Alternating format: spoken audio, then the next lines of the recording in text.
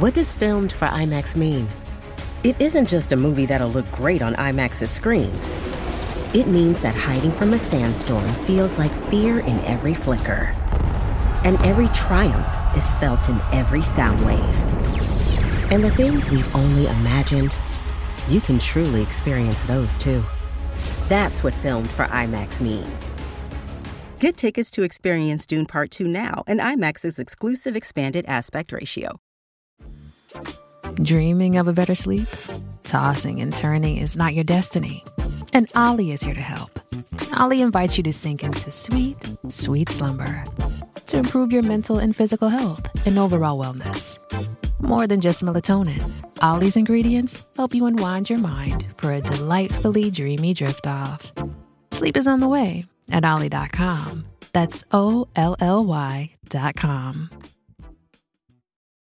You are listening to the Next Best Picture podcast, and this is Brendan Hodges' interview with the cinematographer for episodes 3, 4, 5, and 6 of HBO's The Last of Us, Eben Bolter. You ever kill one? Yeah. Is it hard? Knowing they were people once?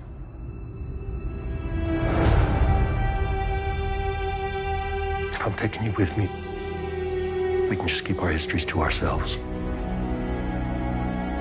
You don't tell anyone about your condition.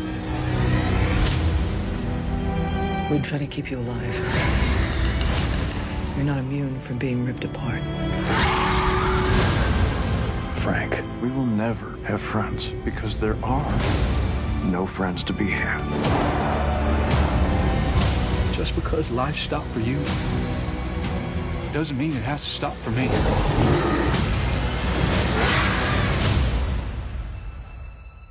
There's no halfway with this.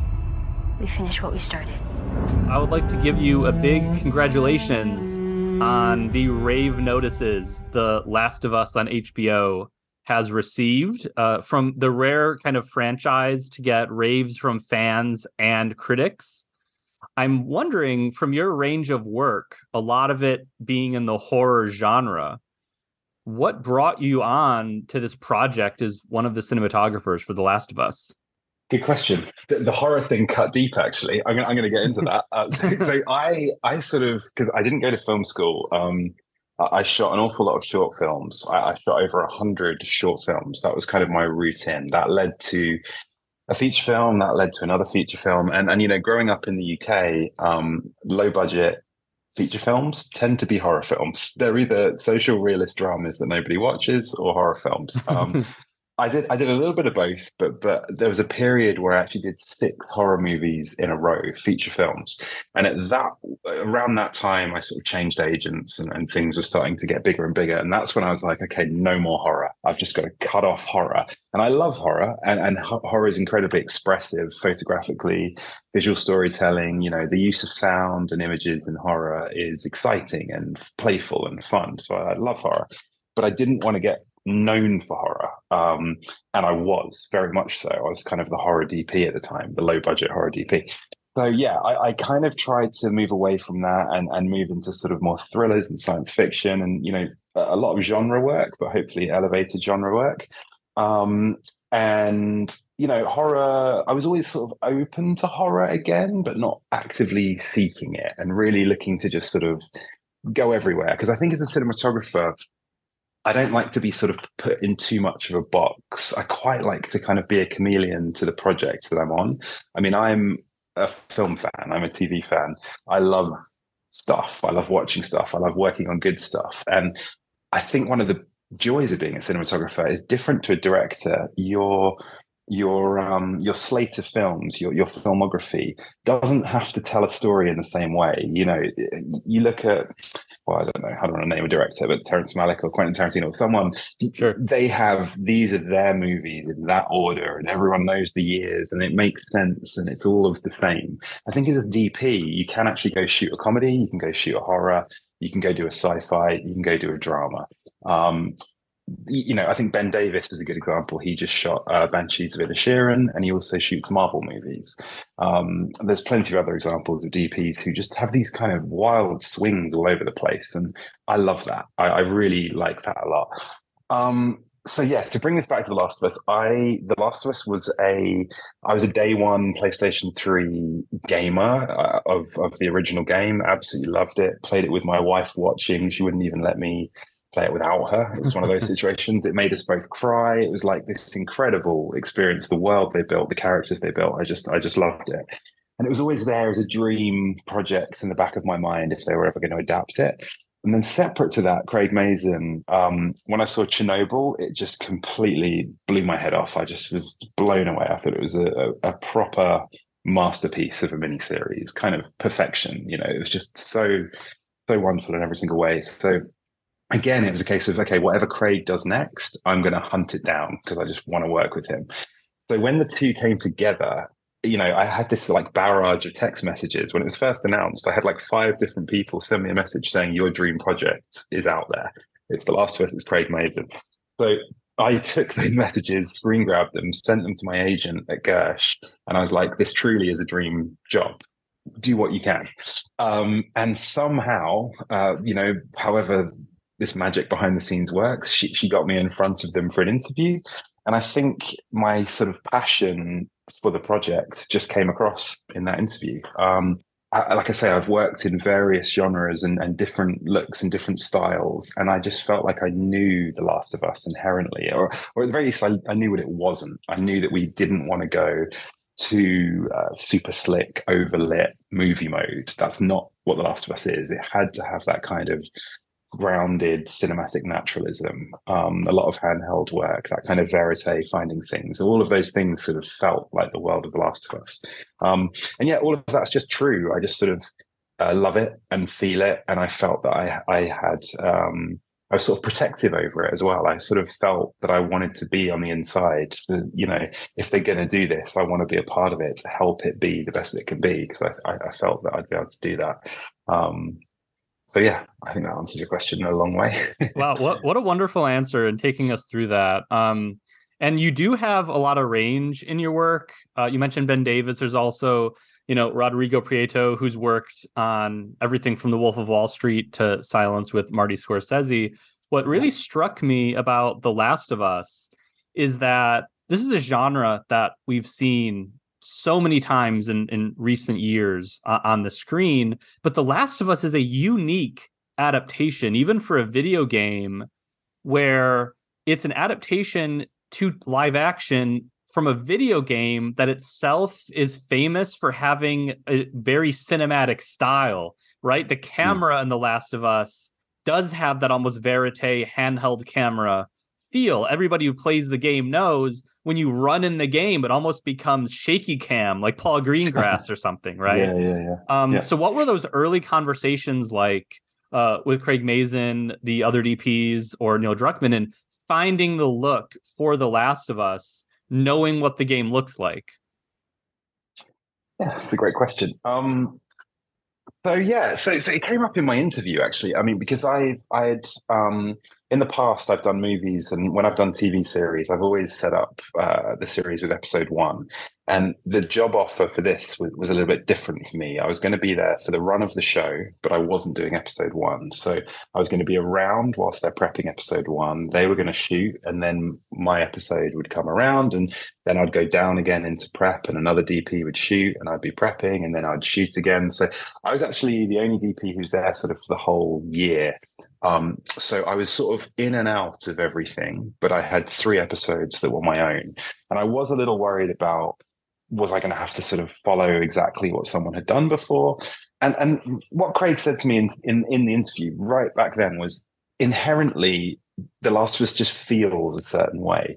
And my responsibility is to deliver that look to Craig and to Neil and to fans of the game. And as a fan of the game, I felt that, that made perfect sense to me. Like, again, it's a lot of the things that feel wrong. It's sometimes a look for something is what's left when you remove everything that's wrong.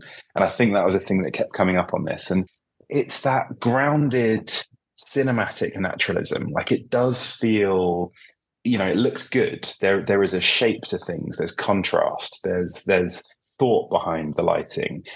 And that really is the thing. It's thoughtfulness. It's thinking about light sources and thinking about the production design and carefully creating situations that have a sort of cinematic feel, but also somehow have the naturalism and the groundedness that it feels like we've just happened upon this place and it happens to look this way and it happens to look great, but it's not overlit. And so much of that is to do with flaws. We talked about flaws a lot, and there were no real there were no real hard rules. It's sort of, you could, take every scene as it came, but we really tried, a little game really I had myself, was to try to not bring movie lights onto the inside the set, to keep all of our lights outside the set walls. There's obviously lanterns and there's practical lights and things that allow you to cheat. But I really kind of became a bit obsessed with how can I light this room for a wide shot, and they're going to do all of their blocking and have all their conversation, and I'm going to be able to get in there and do their close-ups and do all the shots I need without having to bring in a movie light onto the set and to cheat. And I think having the sort of it's not really confidence, it's just sort of, I don't know, having that as a little game I was playing really just kind of kept things alive to the idea that things can be imperfect. If Ellie is standing in a beam of light and has a brighter face, and we cut to Joel and he's found a dark corner and he's darker, on a lot of projects you would counterbalance those two things. You'd darken Ellie down, soften it a bit, and you'd go to Pedro and you'd put in like a hero light, and you'd do all of these things that so many movies do. But then it would have that kind of glossy sheen. It would have that perfection that we just really didn't want to have. So often we were just leaning into what was wrong. It was like, we should be doing this right now, but it's pretty cool that we're not, actually. And there's a kind of boldness to that, And again, I think it's just so much of it is a feeling. And you just, Craig's so tuned into visuals. Neil is so tuned into visuals. And I know the game really well. And all of us just collectively, you could just point to something and go, that feels lit, that feels fake, that feels wrong, whatever it was. It's very easy to go, that isn't The Last of Us. And again, there's a lot of sort of visual cliches to The Last of Us that we had to be careful of as well, because we didn't want to get too far into sort of, parody, pastiche or whatever. Right. So, dusty light beams, net curtains blowing in the breeze. Like, there's a lot of things that are so Last of Us that we had to sort of use them sparingly as well. So that came up a lot. Yeah. And the other thing is when I first sort of took the job, one of the first things that Craig sent me, along with, I got episodes 1 to 4 as scripts, but I also got a massive Bible, like a Last of Us Bible that Craig had written. And it was just the most glorious piece of literature for me as a fan, just to see how much thought and love and care. And it talked about the world, it talked about the history, it talked about the science, it talked about the characters, but there was a lot in there about the visuals as well. And that was a real touchstone. When I was in prep, I would sort of read parts of that every single day just to sort of really memorize it and know it as well as Craig did. And that was crucial, I think. Yeah. Wow, I'd love to get my hands on that someday. No, that's incredible, and it does make sense. And you shed light on something, no pun intended, about how the production design and the lighting seem to work particularly closely on this production. I noticed that there is generally, you said there's no rules, but there seemed to be an emphasis on either natural light sources from outside of camera or like diegetic or in-camera light sources within the frames themselves. And I was very struck by that. And I was wondering what your collaboration was like in terms of the production design specifically in helping plan shots. I noticed that there were it seemed to me that the production design it wanted to give the cinematographers as much opportunity to find cinematic shots as possible. And I was just really struck by how presented it was to create these beautiful images. Hey, it's Kaylee Cuoco for Priceline. Ready to go to your happy place for a happy price? Well, why didn't you say so? Just download the Priceline app right now and save up to 60% on hotels. So whether it's Cousin Kevin's Kazoo Concert in Kansas City, go Kevin, or Becky's Bachelorette Bash in Bermuda, you never have to miss a trip ever again. So download the Priceline app today. Your savings are waiting. Go to your happy place for a happy price. Go to your happy price, Priceline. Yeah, great. Well, thank you. Yeah, I mean, John Payno, production designer extraordinaire, was incredible. He had an amazing team. He had a different art director for every single episode and a whole just army of people behind him. And they were just good. They were just really good. John's brilliant. He'll design a brilliant set. He knows all about texture. He knows about architecture, history. He'll do all of those things you expect a production designer to do, but he also does think about light. And he thinks about practicals, and there were just a lot of conversations. Okay, room by room, set by set, whatever it is. Let's talk about how you're going to light this. He was very conscious of that. He was very conscious of, most of our interiors are on a soundstage, so there's blue screen or whatever through windows. So there was always the question of what's outside, what's going to be, how do we make this feel like a practical location? How does this feel real? And, the concept art was incredibly useful. They would occasionally 3D model sets. They would build little sets for us. They would have sets sometimes in the computer, and we could just talk about lighting them ahead of time. So sometimes I'd say, okay, everything you've done here is absolutely incredible, but you've actually just given me one window to light through. And it would be really helpful practically if I've just got a motivation for something on the other side of the room. And then it would be a case of, okay, do we have electricity in this location? So can it be a light fixture on a wall or a ceiling? After 20 years, would it still be working? Probably not. So then it becomes, okay, I tell you what, let's say that a car crashed into the building and there's a hole and there's bricks. And, the creative and practical need for light sometimes presented opportunities for design. I think it was a real kind of dance like that. Or sometimes it'd say, look, I just need something coming from here. What can you do? And him and his team would just come up with some clever idea for a new way for light to be coming through. So it was just, a lot of conversations really, and practicals, particularly in Bill and Frank's house, which was, in this sort of New England town, small town.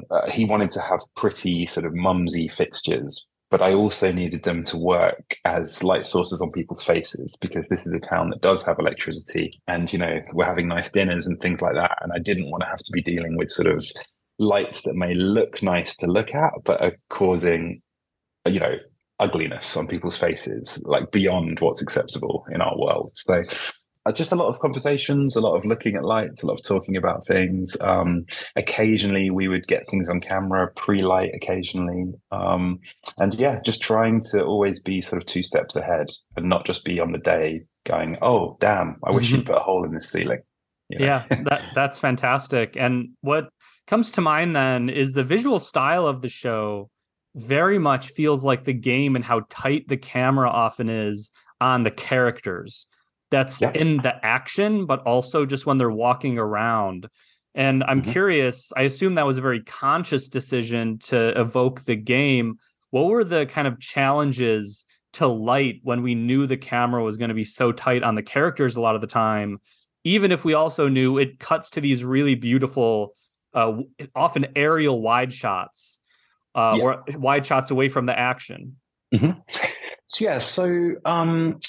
So there's a few things to say. So lighting the space and not the face, as I say, so we'd light the room and not the shot, was a big thing. And that did give our camera operators the ability to move around and to, there aren't things that are illegal that you can't see in shot.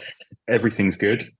We can lean into the flaws of lighting. So, normally a camera operator would be like, oh, I don't want to do that because then you're silhouetted or whatever. And I'd say, no, silhouette's great. Let's do it. So there was a lot of sort of liberation to the operators and to finding shots. In terms of sort of the size of those shots, I mean, the game is a great example of visual storytelling. They have great shots, great coverage, great blocking. And we never really set out to sort of copy anything they did so specifically. It's more that if you happen to have the same characters with a similar scene and a similar set, you sort of end up doing a similar thing. If you're on it, if you're alert to what's happening, Occasionally, I guess there would be a shot like, with Joel and Ellie in a truck driving and they're talking. There's only so many places the camera can be. And we would find ourselves, okay, here is a shot from the game. And it's very close to exactly the same shot. And sometimes you just have to go, do you know what? If we're not doing that, we're only not doing it to not do it. Right. And at that point, you're not really being honest to the story, to the characters, to what's happening. If the game got it perfect, then sure, they got it perfect. Let's do the same thing. That's okay. There isn't like a kind of need to always be better or anything like that. It's just be in the right place. And the other thing is, Craig is such a good writer. He's such a good writer, and we had such good cast that so often what you want to see are those performances and those words, you know. We just there was always the thought to be in with our characters when we needed to be. And I didn't want to have any kind of limitation on that. So other than a few kind of camera shadows occasionally, if someone's, backlit themselves to a window, but that's all avoidable. I had very good operators who are very flexible. And most, we storyboarded complicated scenes. We storyboarded some of our big action scenes. We storyboarded the things that we had to storyboard. But very often, particularly with Bill and Frank, it would be all our conversations in prep would just be about tone. It would just be about, okay, I think they're going to sit at opposite ends of the table, and maybe we'd think about who's going to sit at which end and how that relates to where the kitchen is, and is there a wide shot? And we would have all those kind of general discussions. But if the actors had come in on the morning and one of them had said, no, I want to sit here and here's why, then they could have, there was never a sort of really, we're set in our ways. This is how we preconceived it 6 months ago in an office. It was the best idea wins. Let's just feel it on the day and see what happens. So there was a lot of openness to the coverage. Yeah. Wow. That's incredible. Now, how did you balance that fluidity on set with the fact this is a blockbuster production with tons of visual effects? Yeah. Very good VFX team. Alex Wang was the VFX supervisor. He was on set most days. He had a great team of people with him. And what I'm used to, if I'm honest, is, okay, the background is going to be a big VFX shot. We want the shot to be handheld, but please put it on sticks, lock it off, and we'll animate the handheld later because it makes it a little bit cheaper, a little bit easier. We didn't have that with Alex at all. Alex was just like, shoot it how you want to shoot it, and I'll make it work. One thing I think I can say, because why not, is in Bill and Frank's town in episode 3, none of those rooftops are there. So all of those shots outside, there's a kind of crazy reason why that I won't get into, but all of the actual rooftops are CGI.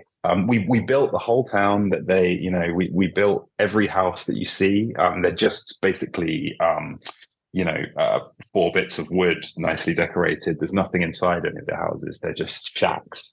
But the roofs themselves aren't there. That was all VFX. And we would just shoot the way we shot. We would just do a scene and they're arguing in the street and it's handheld and we're panning around, and it was the VFX on that was so good that when I did the DI 6 months later, I'd forgotten that we didn't have roofs. And I just remember being like, oh God, we've got roofs. Oh yeah, there they are. That's not real. Very, very good people who were very flexible and made it work for us. Yeah. Wow. I never would have noticed. It's incredibly seamless. All right. I just have one last question for you, and I'll end on kind of a happy question. What was a happy surprise that happened on any one of the blocks you had shooting The Last of Us in terms of lighting? Wow. Let me think. Happy surprise. So Conrad Hall is one of my favorite cinematographers, and he always talks about happy accidents. And it's something that I'm constantly trying to remind myself, is just to sort of look for the magic. So many things are presented to you for free. Nature itself is so beautiful. You've just got to be open and aware enough to grab it. That was a daily thing. We were lucky to carry 3 cameras at all times. So I always had the ability to split one of those cameras or even 2 of those cameras away and just, the sun's doing a cool thing, go shoot whatever, go shoot a thing, go shoot a tree, whatever, So there was a lot of that happening. A lot of those cutaways in Billstown I'd never seen before because my C camera was just off all day long, just shooting Billstown, just getting some cool stuff, a flag and whatever.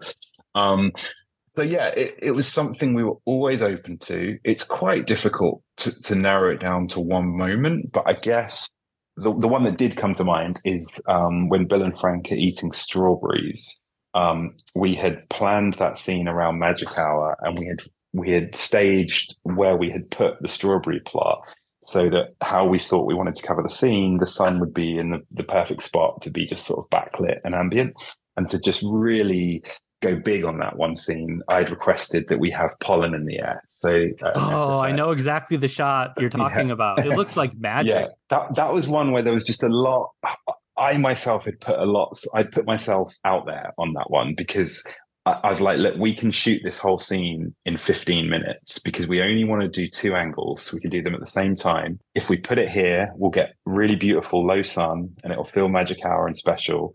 And if we can get pollen in the air, it's just going to give it that extra thing. So I really asked the director, the producers, and the actors to take a punt on that, because if you've only got 15 minutes to shoot, you are in that Malick territory of, okay, if we don't get it, we're just going to do it again tomorrow, ? There's no lights on that scene at all. It's just the sun. If a cloud comes over, it doesn't work. And luckily, it all worked. And it's one of my favorite scenes. I think it's really touching. And yeah, particularly actually the SFX pollen, they used feathers. They used really, really small feathers and using big fans to sort of send them up into the air and then they drift down again. And there's a lot of skill involved to making those feathers not look like feathers and making them, be dissipated and not too saucy. And I thought Joel and his team did an amazing job with that pollen, which really gave it that extra thing. So, yeah.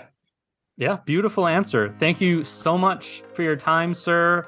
Congratulations again on the series, getting the reactions it has. Your work is terrific. And I can't wait to see the rest of The Last of Us on HBO. Thank you so much. Hey everyone, thank you so much for listening to Brendan Hodges' interview with the cinematographer for episodes 3, 4, 5, and 6 of HBO's The Last of Us, Eben Bolter, here on the Next Best Series podcast. The Last of Us is currently available to stream on HBO Max and has new episodes airing weekly on HBO. You have been listening to the Next Best Series podcast, part of the Next Best Picture podcast umbrella, and we are proud to be part of the Evergreen Podcast Network. And you can subscribe to us anywhere where you subscribe to podcasts. Be sure to leave us a review on Apple Podcasts and let us know what you think of the show. We really appreciate your feedback and your support, which you can also lend on over at Patreon. For $1 minimum a month, you'll get some exclusive podcast content from us. Thank you so much for listening, as always, and we shall see you all next time.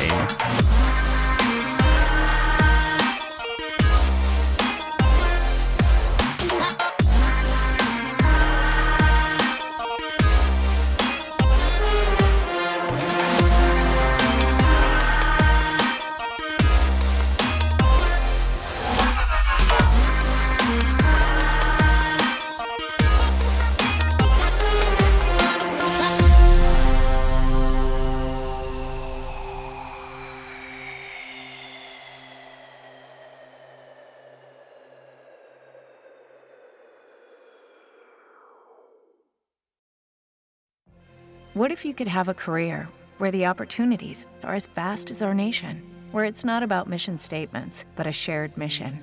At U.S. Customs and Border Protection, we go beyond to protect more than borders. From ship to shore, air to ground, cities to local communities, CBP agents and officers are keeping people safe. Join U.S. Customs and Border Protection and go beyond for something far greater than yourself. Learn more at cbp.gov/careers.